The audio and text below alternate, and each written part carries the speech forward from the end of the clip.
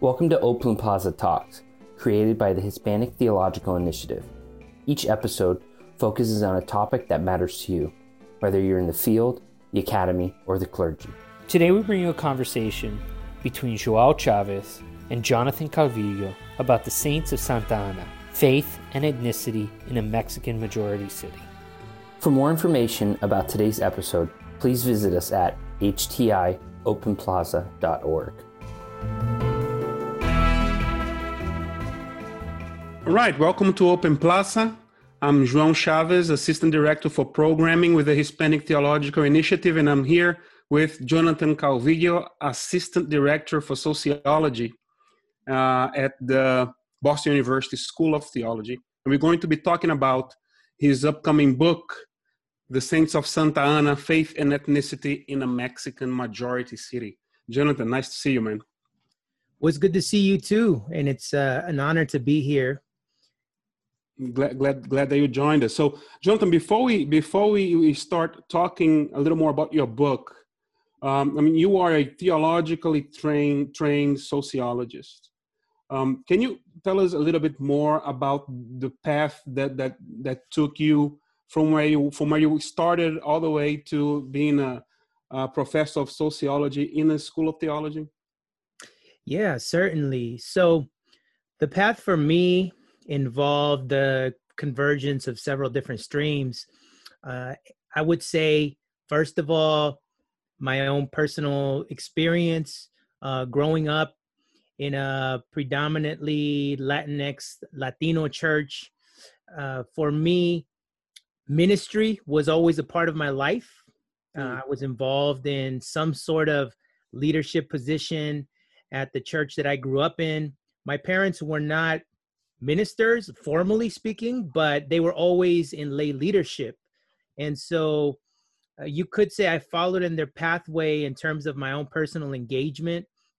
And so along the way, I felt a sense of calling in my own life to be more involved in formal ministry. And so I decided to go to a Christian university where I could study theology, and then eventually stuck around and did an MDiv program there. And this was at Talbot School of Theology.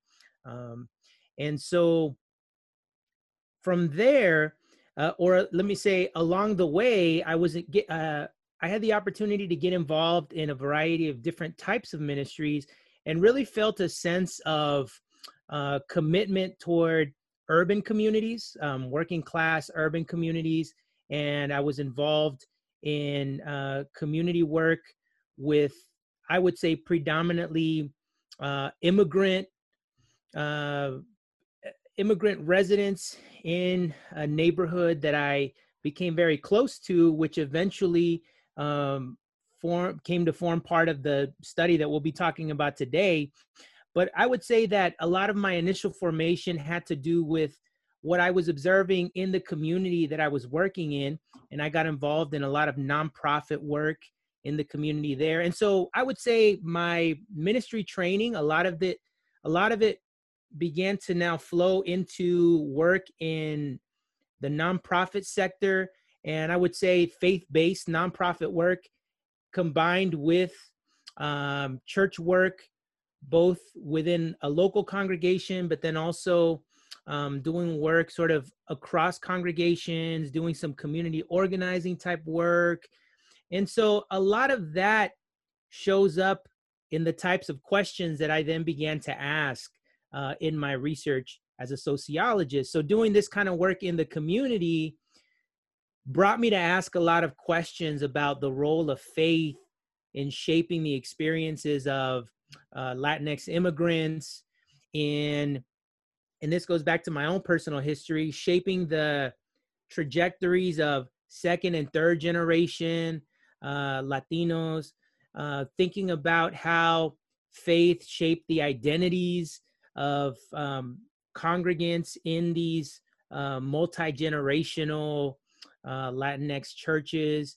And so these questions emerged from my own personal work, and I felt like sociology would be an advantageous pathway for me.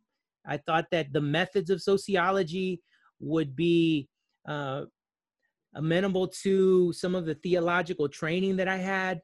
And so I decided to pursue a PhD in sociology that would allow me to bring in some of these theologically oriented questions that were also informed by my own life history. That's very, very interesting. And what kind of courses do you teach there at Boston School of Theology? Yeah, so, well, one of the big pieces that I helped to sort of fulfill there, one of the roles that I fulfill there, I would say revolves around research. And so my training in sociology translates into mentoring and teaching students about research, community-based research, ethnographic research, qualitative research. We have a lot of students there at BU School of Theology that are wanting to do research that involves conducting interviews, participant observation, going out into the field.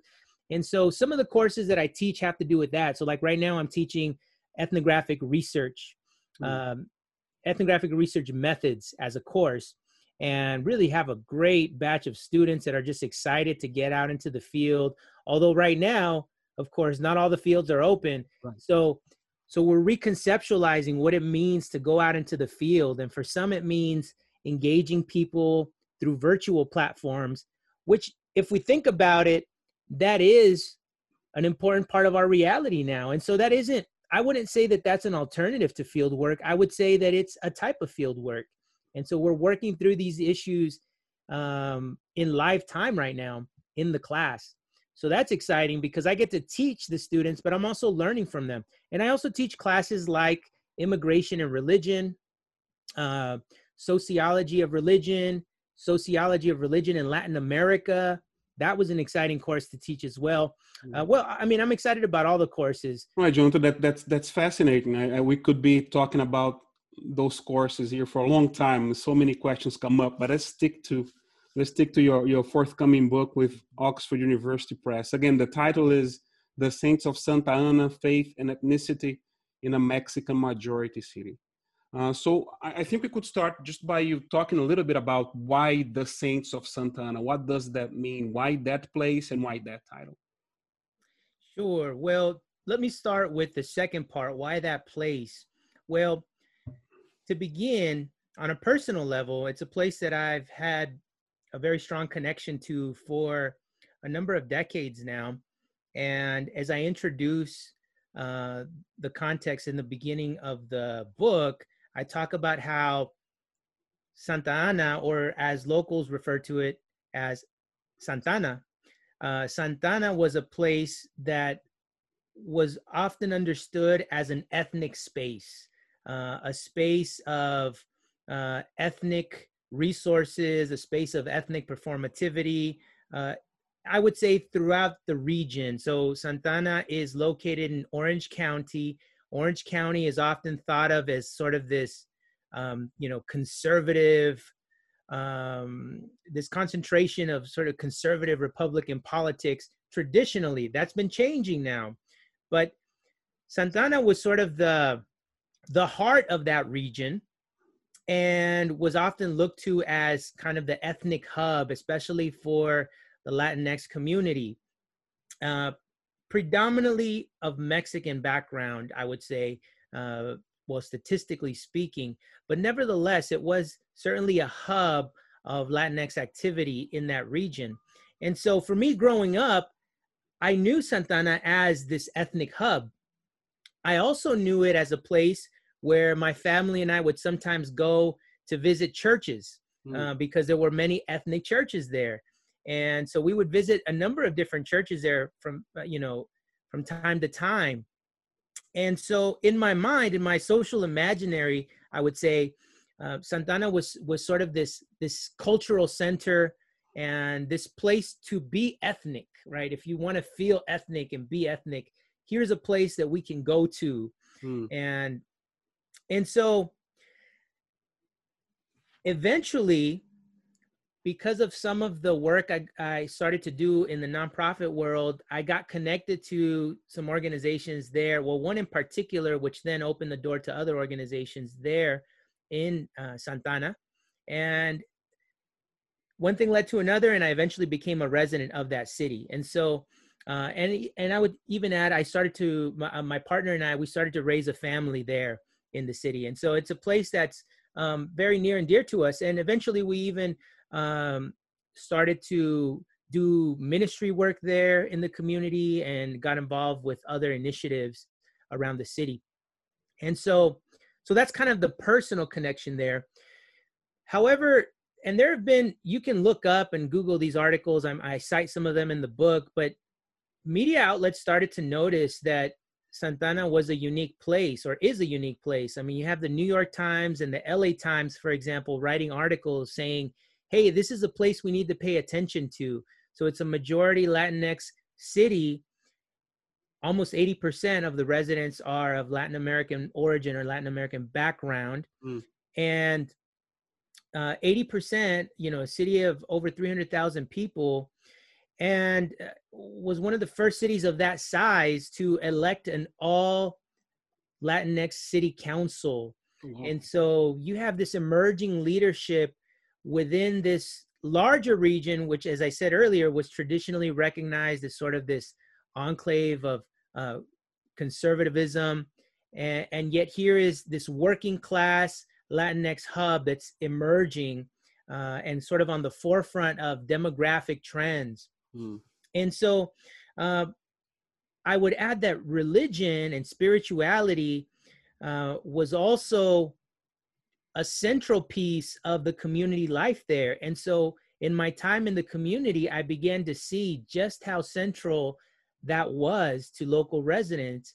And in fact, I would add that to tell the story of this city, we need to be aware of the spiritual communities that were emerging, that have been emerging there, or that have been present there for generations, particularly those that are serving the Latinx community, that are for and by the Latinx community.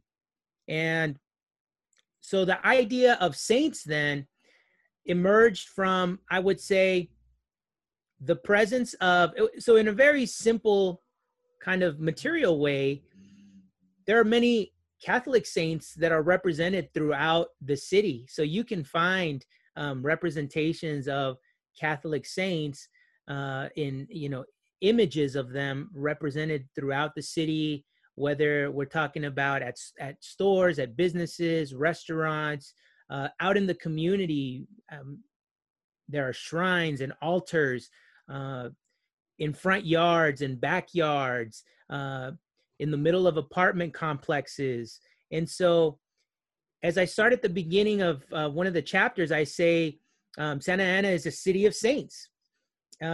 Interestingly enough, even the mascot of the high school there is called the Saints, and it's one of the first high schools in the region, and so it's got a lot of history. So, people are familiar with that term, saints, but I would also say that within the immigrant community, folks have this awareness, this consciousness of, there are saints here. There are saints everywhere here. Right. Furthermore, for Protestant evangelicals, the concept of santidad, of being holy, of being saints, that's a concept that was very prevalent in the congregations that I visited as well. And so I saw different instances of this concept of saints being played out throughout the city. And so I thought about it. I said, yes, it is in fact a city of saints. It is a place that people understand. And then I expand on that concept and say, not only is it a city of individual saints, but it's also a saintly city, a holy place. And so one of my arguments is that, people, the local residents, make the city holy through their practices. That's fascinating.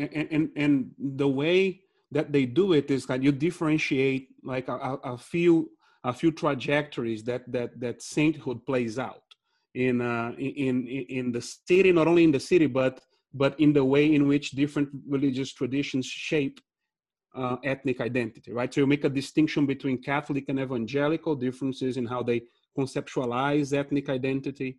And then you just mentioned Protestant evangelicals. So I was wondering if you could, that can be a little bit of a contested term, especially for historians like myself. So I wonder, when I saw the name use the name evangelical, what do you mean by that? But I also wanted to talk a little bit more about how did you find out that Mexican Catholics and Mexican evangelicals are different regarding this intersection of religion and ethnic construction or ethnic maintenance that you documented?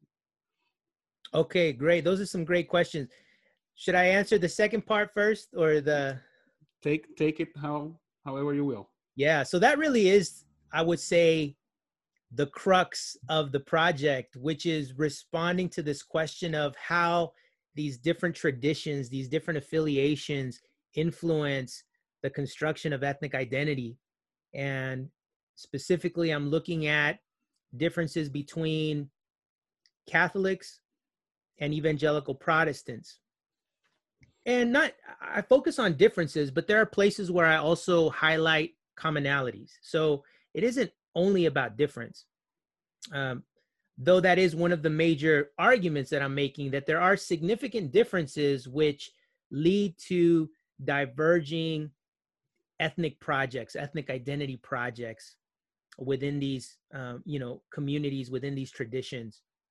And so let me jump back to the question you asked earlier in terms of how I define evangelicals or evangelical Protestants. I would say that these are individuals that evangelicals, I would say, number one, they're Protestants. I know that may sound redundant, but meaning they're not Catholic, they're part of Protestant tradition. And yet as evangelicals, they hold to certain practices and traditions, such as seeing the Bible as the Word of God, seeing it as an inerrant, inspired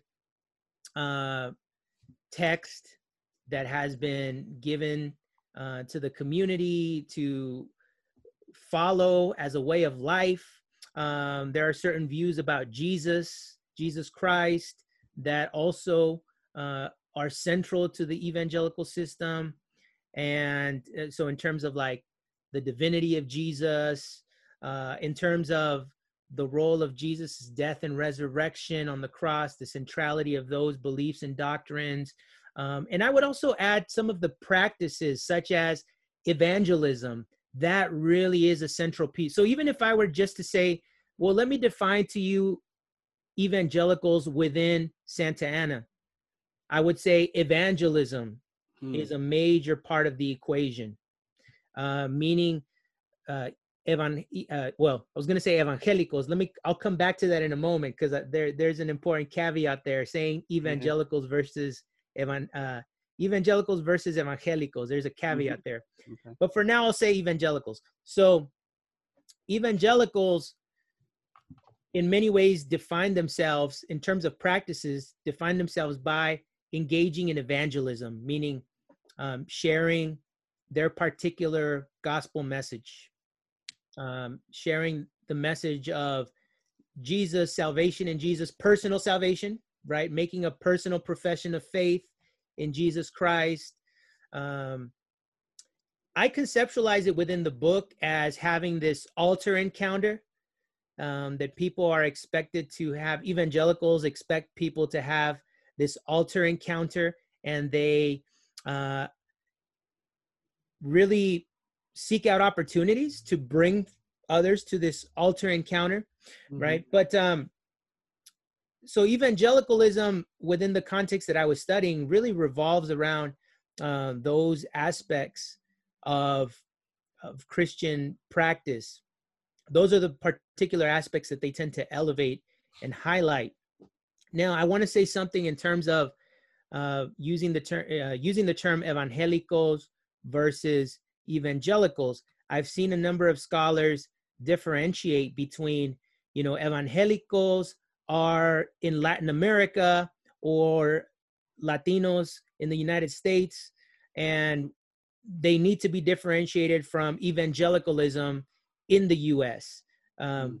So I'm going to say something that may bother a few folks, but I would say yes and no to that type of approach. Mm-hmm. And what I mean is this: yes, there are some differences between evangelicalism from a Latin American context, so evangelicos, and evangelicals in a US context. There are some important differences, and a lot of them are rooted in class, in the immigrant experience, and largely also in the Latin American context. So practices and emphasis on particular doctrines that are really rooted in the Latin American context. So yes, I think if we're talking about evangelicals that come from this Latin American context, we shouldn't separate that context, even if they are now immigrants. There are many ways in which evangelicals bring that background to their receiving context. Now, here's the other side of the coin, which is the evangelicals that I studied, the churches, the congregations, the people, they still have very strong connections to white evangelicalism in the US. That's interesting. Yeah, meaning that even though their churches are, culturally distinct in some ways, they also still like to be aware of what's happening within white evangelicalism. And they still, their antennas are still attuned to what's happening within the broader US context. And it varies from church to church. There are some evangelical churches that are really oriented towards Latin America. Maybe they are tied to organizations and leaders in Latin America, but particularly the denominational churches, they are often, attuned to US-based leadership structures. And so it's this, I would say it's a tension. There's a tension that exists between being evangelical and being evangelical. Mm-hmm. No, that's really interesting. The group that I studied as well has this is a denominational group that has this network that has this kind of close connection with white evangelicalism as well in many different ways. So I understand precisely what you're saying. Well, how about the ways in which the Mexican Catholic ethnic construction it differs from the evangelical Mexican kind of identity construction in immigrant communities here? Can you speak a little bit more about that? Yes, certainly. So that is a central piece of the book, really parsing out how Catholic faith, Catholic practice plays into the construction of ethnic identity for Mexican immigrants. And so for many years and many generations, I would say, the default way of being Mexican was seen as the authentic way of being Mexican was seen as being Catholic.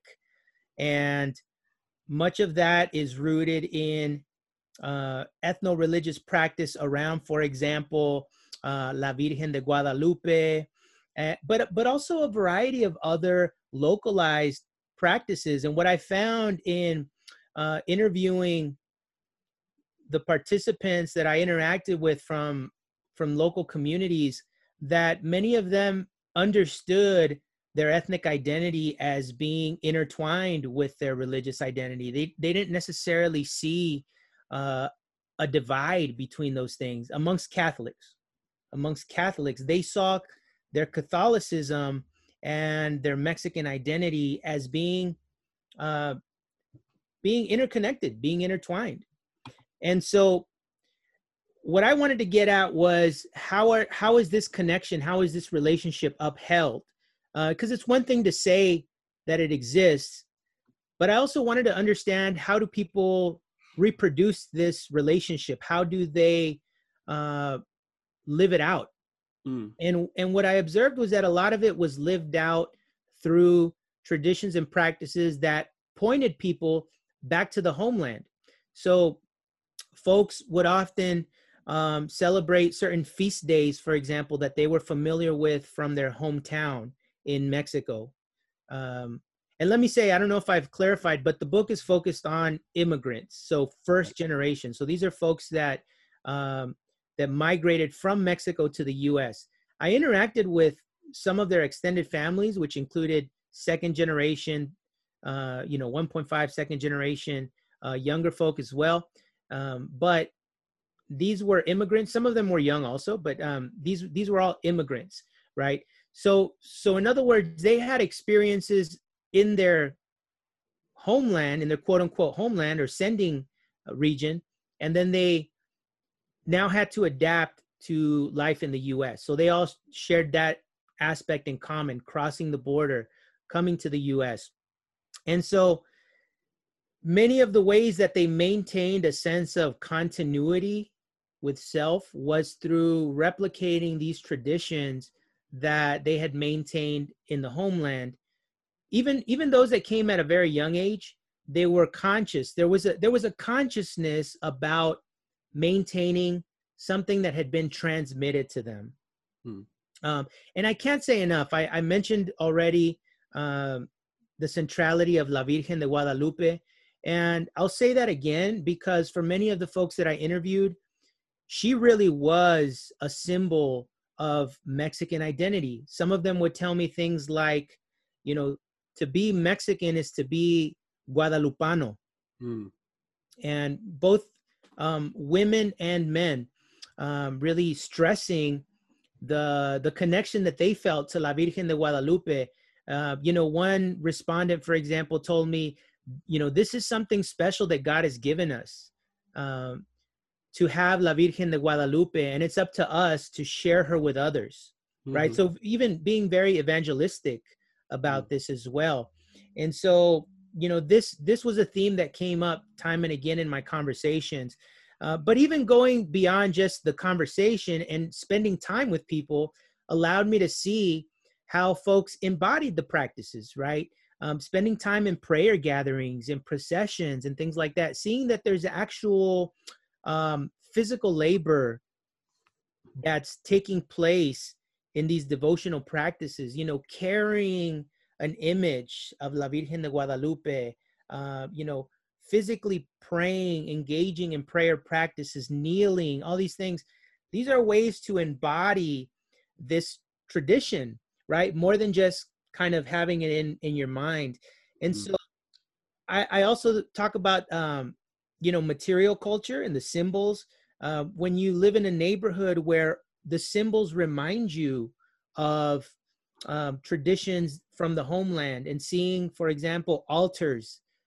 Altars play a big role in many of the Catholic practices that I took part in the community, where, folks take care of these altars in their front yards and in other public spaces. And those traditions of taking care of the altars, those come from the homeland as well. And even who, like particular images are sometimes tied to particular towns. I mentioned La Virgen de Guadalupe, but some people had other patron saints that they would focus on that reminded them of their homeland. And so, for example, some respondents that I spoke to were from the region of Oaxaca, which is a predominantly indigenous region, has a high percentage of indigenous residents in Mexico. And for them, much of their devotion revolved around La Virgen de Juquila. And so she was another iteration of the Holy Mother there in Oaxaca. And so for them, they would gather together with other paisanos and have certain practices focused on La Virgen de Juquila. And so again, there's this constant remembrance of the homeland through these practices. Well, that's interesting. That's actually fascinating. How about the evangelical immigrants, the evangelical Mexican immigrants? It seems that there's some construction or reconstruction happening there as well that involves, but not in the same way, this national symbol. Yes. So, and again, I've read scholars that may differ with this opinion, but amongst the respondents that I spoke to, there was a very strong rupturing from these Catholic practices that were central to their Catholic neighbors' lives. And so many of the traditions that had to do with saints, with La Virgen de Guadalupe, evangelicals were strongly opposed to these. The grand majority of the evangelicals that I interviewed were strongly opposed to these practices, because to them, these were practices that represented their past.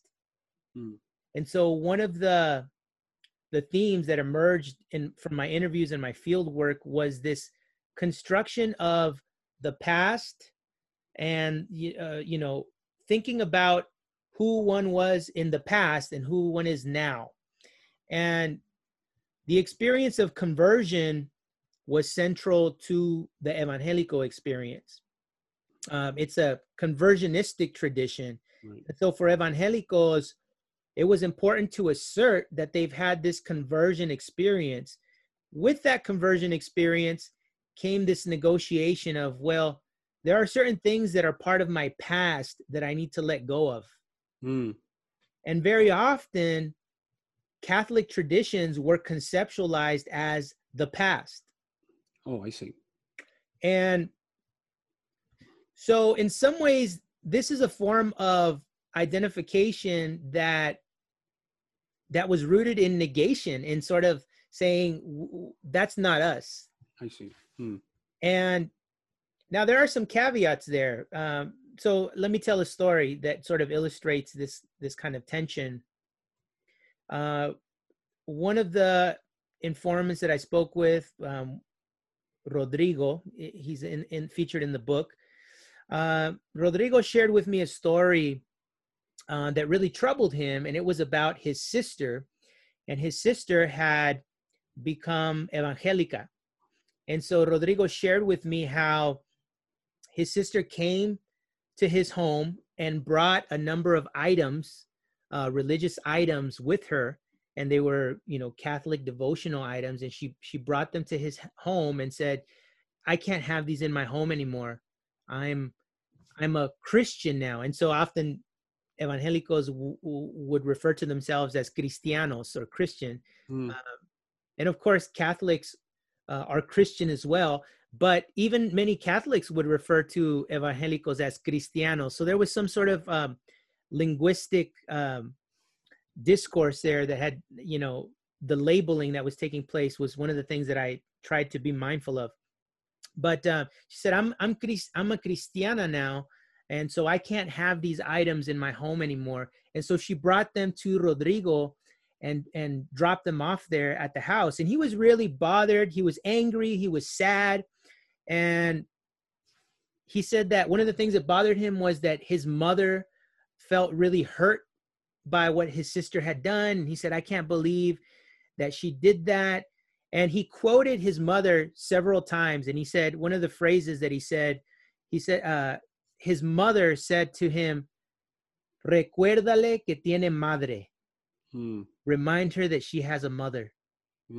And there's a double meaning to that phrase, remind her that she has a mother, because the mother was saying, his mother was saying, remind her that, that I'm here, right? In other words, she took personal offense to to her daughter dropping off these items.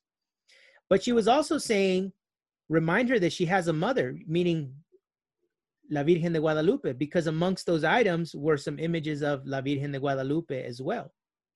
And so that particular story illustrates this negotiation taking place where Rodrigo's sister felt the need to let go of these items. And yet she didn't destroy them. She didn't throw them away. She brought them to him. So there was a level of respect, strangely enough, that she didn't get rid of them completely. She brought them to a place where they would be cared for. And so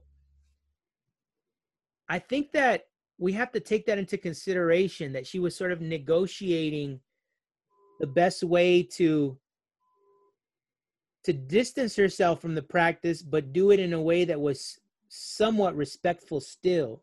No, that's a fascinating story. So you talk about in your book something that is related to this story, which is this idea of intra-ethnic policing. In the book, you say that it is a disposition that is more commonly present among Roman Catholics, but it is not equally, but somewhat present in evangelical communities as well. So I wondered how that affected, not only how that plays out in your research, but how that affected your own positionality as a researcher who identifies himself with one of these communities. Can you share with us a little bit about that? Yeah, certainly. So this concept of authenticity policing, a concept that's been developed by a number of sociologists, and it looks at how groups tend to elevate certain symbols, certain markers as sort of the epitome of their peoplehood. In fact, the definition of ethnicity talks about how certain cultural symbols become the epitome of that group's identity, right? And in the communities that I was studying, it was quite obvious that devotion to La Virgen de Guadalupe was one of those symbols.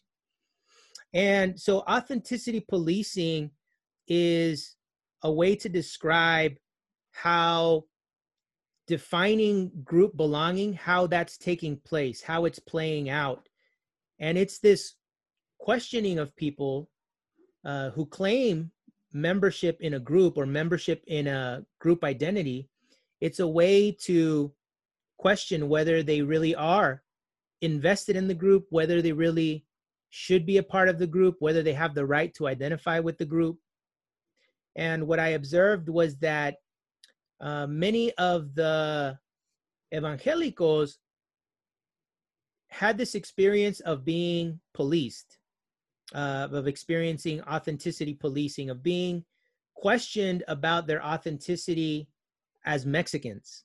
In other words, being seen as not Mexican enough because they were Protestant, because they were evangelicals. So in that sense, the phenomenon is, I would say, more prevalent from Catholic to Protestant, but that's only because Catholics are still the majority. In other words, it's not as if evangelicals were passive in the experience, and it's not as if evangelicals are not pushing back or are not doing things that may trigger this questioning.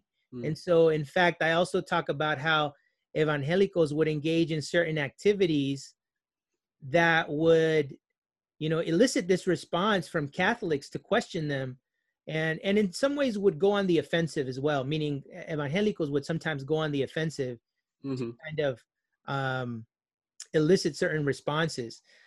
So I tell a story, for example, of a woman that I call Mariela, and she shares with me how she used to frequently get invited to parties that her neighbors would host, and like bautizos, baptism parties, baptism, christening parties. She would get invited to, and other things, quinceañeras, other types of local festivities, and she would get invited to these parties, and she felt like her friends started to distance themselves from her because she became evangelica, and she talks about how they distanced themselves from her. Like, in other words, they slowly started to push her out of the group. However, she described some of the interactions she had with them, and it was fairly clear that some of what she was doing as well was drawing out this kind of response from her friends and neighbors. So she talked about how, she was invited to a certain party and her friends were praying the rosary. And she talks about how, she says, I started to pray the way that I know how to pray now. And so she started to pray and say hallelujah and other things. And so she says that people were kind of turning around and looking to her, because she was obviously praying in a way different than her friends and neighbors that were there. And she says, and I didn't pray to La Virgen de Guadalupe because she isn't real. That's what she told me. And so, being very outward about her particular forms of praying, it caught their attention in a not in a positive way. And so they felt uncomfortable having her there because she was very vocal. She became very vocal about her own ways of praying and her own traditions. So these kind of encounters, they're not one-way encounters, but for many of the evangelicals, they felt like their faith brought about suspicion from their Catholic co-ethnics. And so that's the ethnic authenticity policing, intra-ethnic authenticity policing that I identify in the book. But as I'm saying, I hope comes through, it's a two-way street, right? It's a two-way street. And even though Catholics, we may think of Catholics as a minority in the U.S., in these neighborhoods, in these Mexican majority neighborhoods, Catholics are the majority. So the evangelicals really feel that they are in the minority. I mean, they are numerically speaking, but they don't necessarily feel like, well, I'm part of this Protestant majority in the U.S. No, they actually, their day-to-day experience is of being in the minority. And so that's the experience that they embody, particularly for many of these immigrants that are undocumented, that being in the community is really a space of sanctuary for them. And Santa Ana is a sanctuary city, or was declared a sanctuary city a number of years ago. And so ethnic enclaves really take on that sanctuary experience for many of these immigrants. And so the experience of being in the minority is quite salient to them. It's very pronounced. And that's the experience that oftentimes, or one experience that oftentimes defines who they are in terms of their religion and their ethnicity. This feeling of being in the minority, of not quite being made to feel like you belong as a non-Catholic.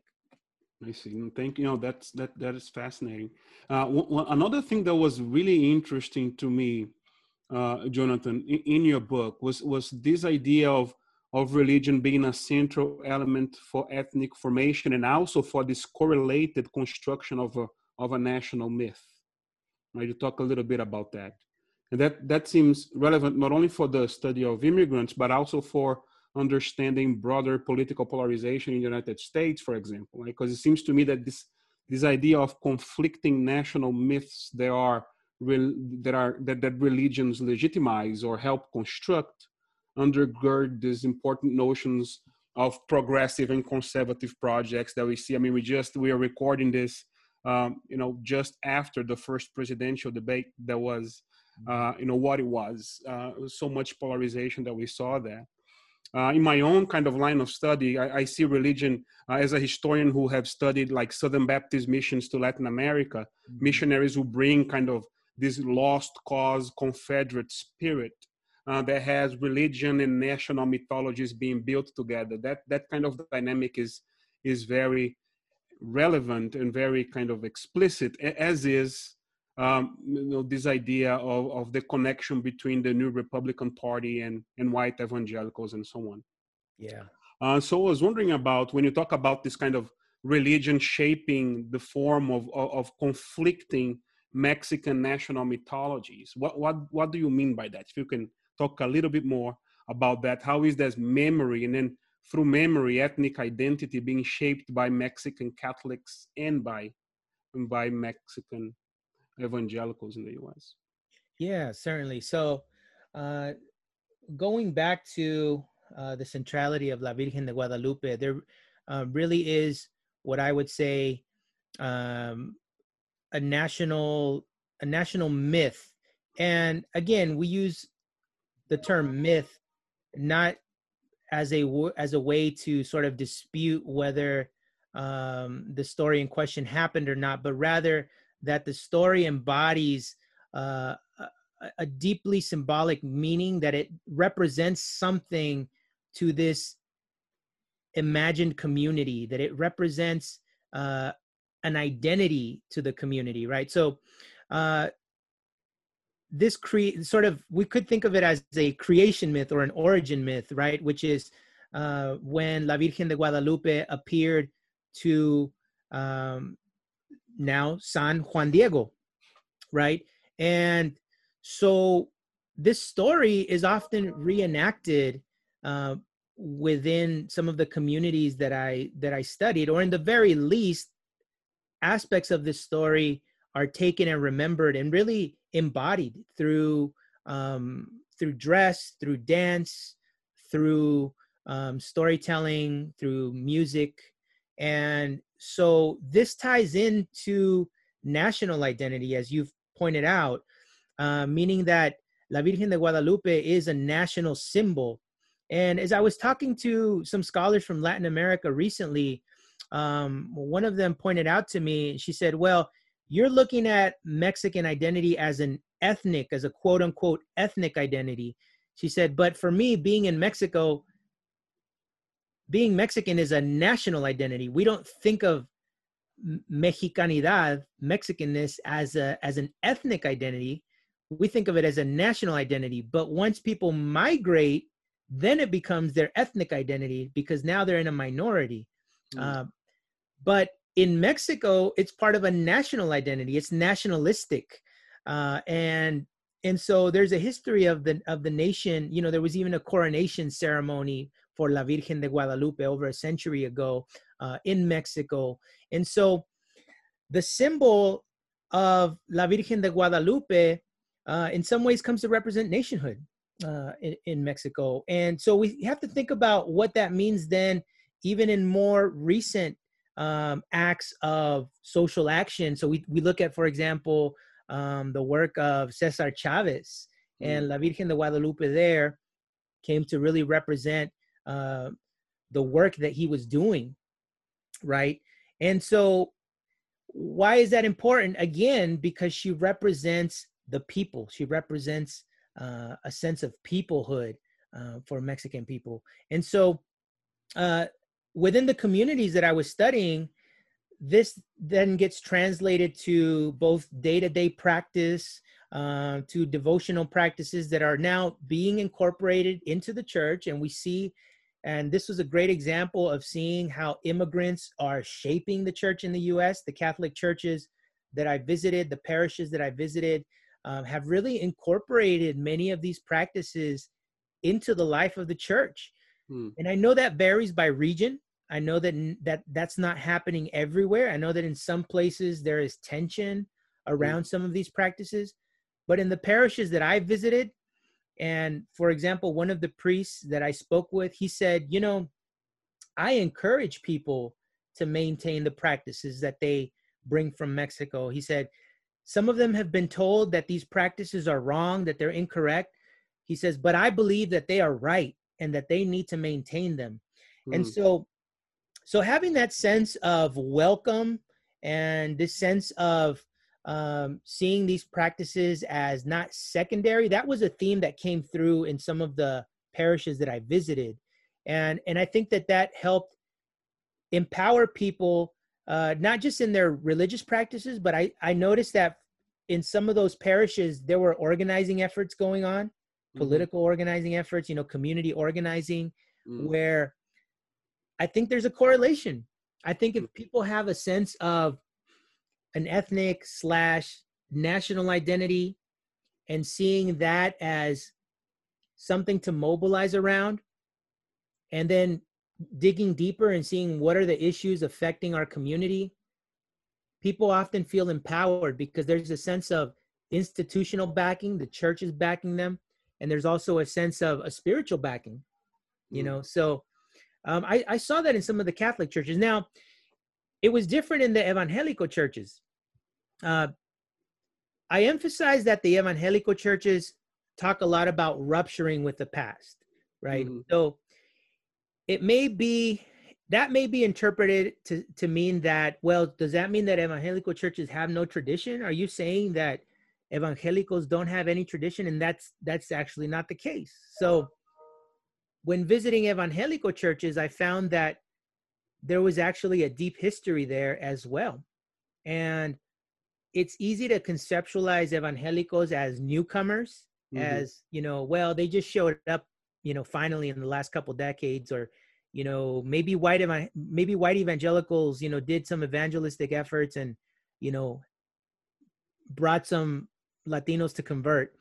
But actually what I found in the city of Santa Ana was that there's this old history of Latino Protestants that were there in the city for over a century, close to a century and a half, really, the effort started. And so for many evangelicals, particularly a lot of the leaders, they were able to tie their histories to these older movements, right? And they were able to say, hey, we're not less ethnic because we're Protestant. We actually have ties to these older Latino Protestant movements.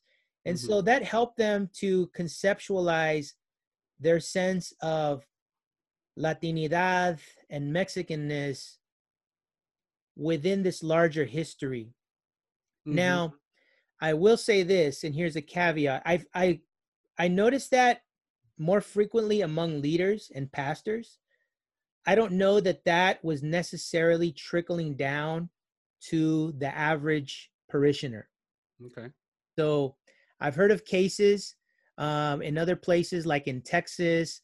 A colleague, for example, Aida Ramos, has studied a case where in San Antonio, actually, if I'm not mistaken, where the pastor actually educates members on their church history, right? And so I didn't see it. So that's a great case study that she's undertaken. I didn't see a lot of that in the cases that I looked at, but I did see it taking place within the personal histories of the leaders and the pastors. Whereas many of them had these old generational histories in Protestantism, and so that translated to their sense of ethnicity being tied to this older history, this older spiritual history. But within the members, their focus tended to be on conversion and rupture from the past. So there's something there. There's something there to think about, I think, for leaders to think about. Yeah, no, but it seems to me that in order to, even if you're going to reconstruct a new past, doesn't matter how far as you go, you have to rupture from the past that's there, right? So in a sense, some form of rupture seems to be kind of, it seems to happen in a way or another. Ken, if I may add something else as well. So what I did find also was that because of this, emphasis on rupturing with the past, I think, and maybe this is a larger statement, but I think as people, as human beings, we want to have a sense of being connected, of being rooted to something, right? Of having some sort of history of coming from somewhere. And what I noticed is that amongst the evangelicals, the emphasis was often placed on coming from the stories, the narratives that they read in the Old Testament. So I found in the Hebrew scriptures, I found that many of them identified powerfully with the Hebrew scriptures. And so there was this interesting performative element to that identification, meaning that some of the churches that I visited would incorporate symbols and elements of what they perceived to be Hebraic tradition or Jewish tradition, and they would bring it into their worship practices. And I interpret that as a way to reconceptualize their ethnicity. I really saw it as a way of, they let go of certain ethnic practices, but now they are integrating these other practices that they understand to be permissible, because why? They're in the Bible. So we're going to draw from these Jewish and Hebraic practices, and we're going to construct our ethnicity around those. No, that is fascinating, Jonathan. Another fascinating aspect that you noticed, and I would like you to comment on this if you could, was that depending on the kind of past that inform these two competing ethnic identities or ethnic self-understandings, questions of assimilation or issues of assimilating into U.S. culture, or one paths to, to assimilations would differ. And I know that you criticize the fact that defining ethnicity has been overdetermined by talk of assimilation, but nevertheless, there are different paths that you noticed from Mexican Catholics and Mexican evangelicals or evangelicals that touch on linguistic practices, civic practices and beyond. Can you talk a little bit about that? Yeah, certainly. So, and some of this comes from research I had done previously, looking at maintenance of Spanish at home. And I had a previous publication in the Journal for the Scientific Study of Religion with a co-author, Stan Bailey, who was my then dissertation advisor. And so we looked at how Latinos maintain Spanish at home along the lines of religion. And we found that Catholics were more likely to speak Spanish at home than Protestants were.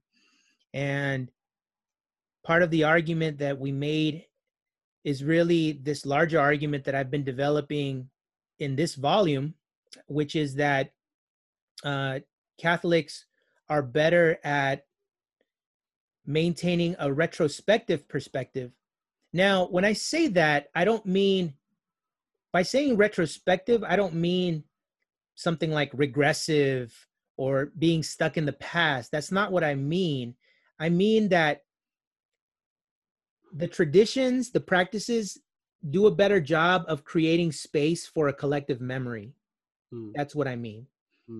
Whereas Protestants, I think, don't always do as strong of a job of creating space for collective memory. Now, certainly there are micro level memories that get passed on and institutionalized. I would argue that the experience of conversion and of sharing testimonios, these are practices that become institutionalized and even routinized and are passed on. So again, practices are being passed on, but tying together some of the things you asked earlier, these national myths, these stories about who we are as a people, these kind of things I found were better encapsulated within Catholicism than within Protestantism. I don't think that has to be the case, and I think that there are counterexamples. But when I looked at different Protestant evangelical churches, that seemed to be the case.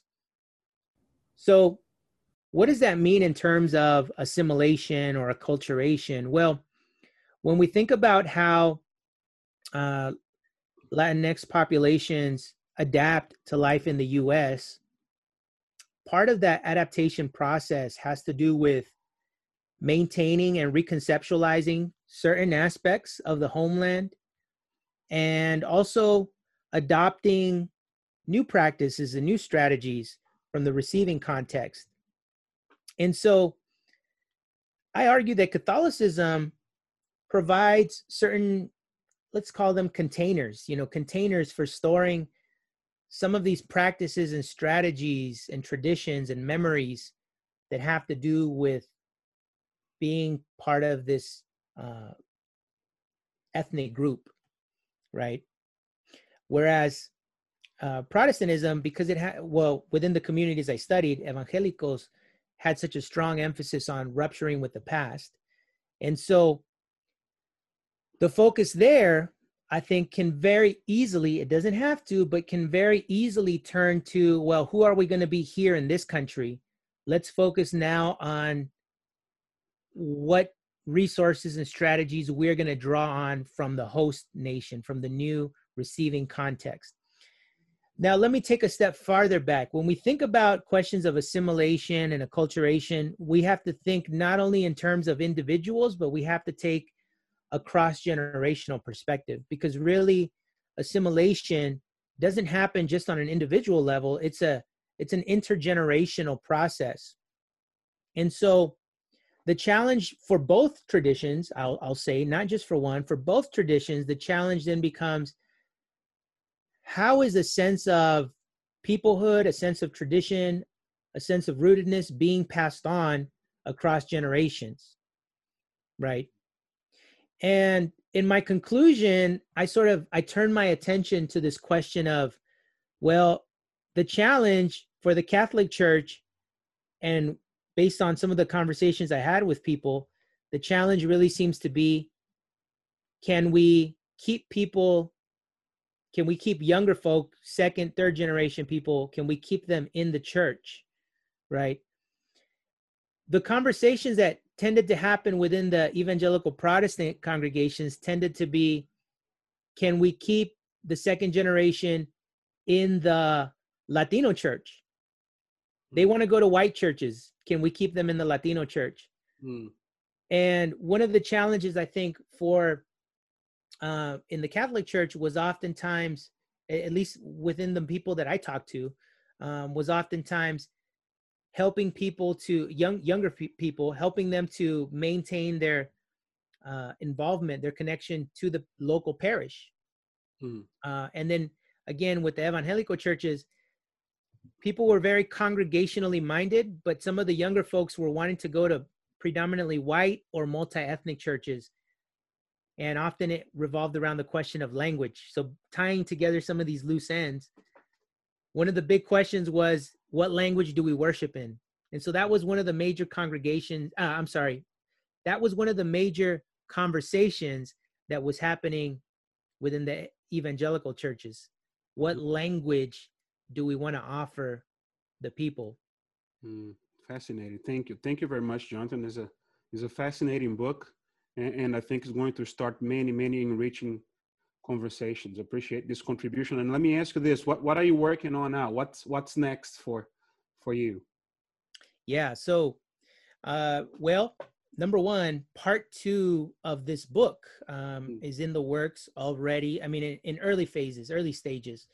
But one of the things, and maybe I didn't stress this enough, bits and pieces of it come through, but this first book, it really emphasizes life in the community, lived religion in the neighborhood. So when I say community, in this case, I mean neighborhood, the ethnic enclave. And I really spent time observing out and about in public space and semi-private spaces, as in like neighborhoods, homes, things like that I was invited into. And I did spend time in churches as well, but I left a lot of that observation for this part 2. And so part 2 is going to be not so much about what's happening in the neighborhoods. There is an element of that, but part 2 will focus on churches as institutions and how are churches as institutions shaping ethnic and also racial identities for congregants. And I'm expanding on the people that I'm including in this study. Part 1 was about Mexicans, Mexican immigrants. Part 2 will be about the Latinx community broadly, not just Mexican immigrants. So we'll look at intergenerational relationships, and we'll look at also pan-ethnic connections. So a lot of these churches were majority Mexican, but they were also pan-ethnic. There were people from Central America, South America, the Caribbean that are represented there as well. So for this next portion of the study, I take into account the broader pan-ethnic community that's present there. And it'll still be based in Santa Ana, but I included additional interviews and also included additional field work, and also I'm including an additional site that wasn't a part of the first book, and that is an Episcopal church. So that provides even a completely different perspective, really a fascinating case, which I'm excited to also talk about. So that's a big project, and it's that one the undertaking for that project was sponsored by the Latino Protestant Congregations Project. Mm-hmm. So that's in the works right now as a book. And then I've got another project I'm working on as well, which I had started when I was in graduate school, and then I put it on hold. And this is a project on Latinos and hip hop. Mm.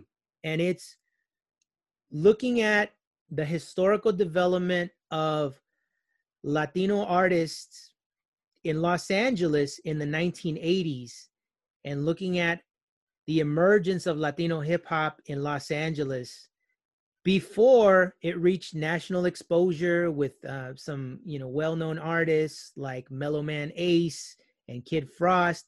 I'm looking at the period before that, and really, Latinos were in the mix. But I look at negotiations of race and ethnicity, issues of class, city geographies, and spirituality and religion, which was a central piece, believe it or not, of the development of hip hop among Latinos in Los Angeles. I also look at Black and Brown relations, which I think is a critical topic that needs to be addressed. Mm-hmm. And Afro-Latinx identities, even in Los Angeles. Yes, it is a thing. So I look at some of these intersections that are present during a season that is, there's very little on this season. Let me say, there's very little research on this era of artistic development. And so I'm excited about that project as well.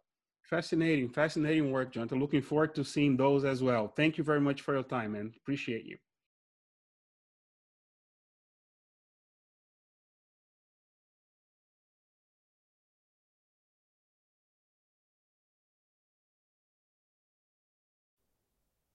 This has been an HTI production. For more information, visit us at htiopenplaza.org. The Hispanic Theological Initiative provides Open Plaza as a public service. The views expressed by the guests are their own. Their appearance on this program, or any reference to a specific product or entity they represent, does not constitute an endorsement or recommendation by HTI.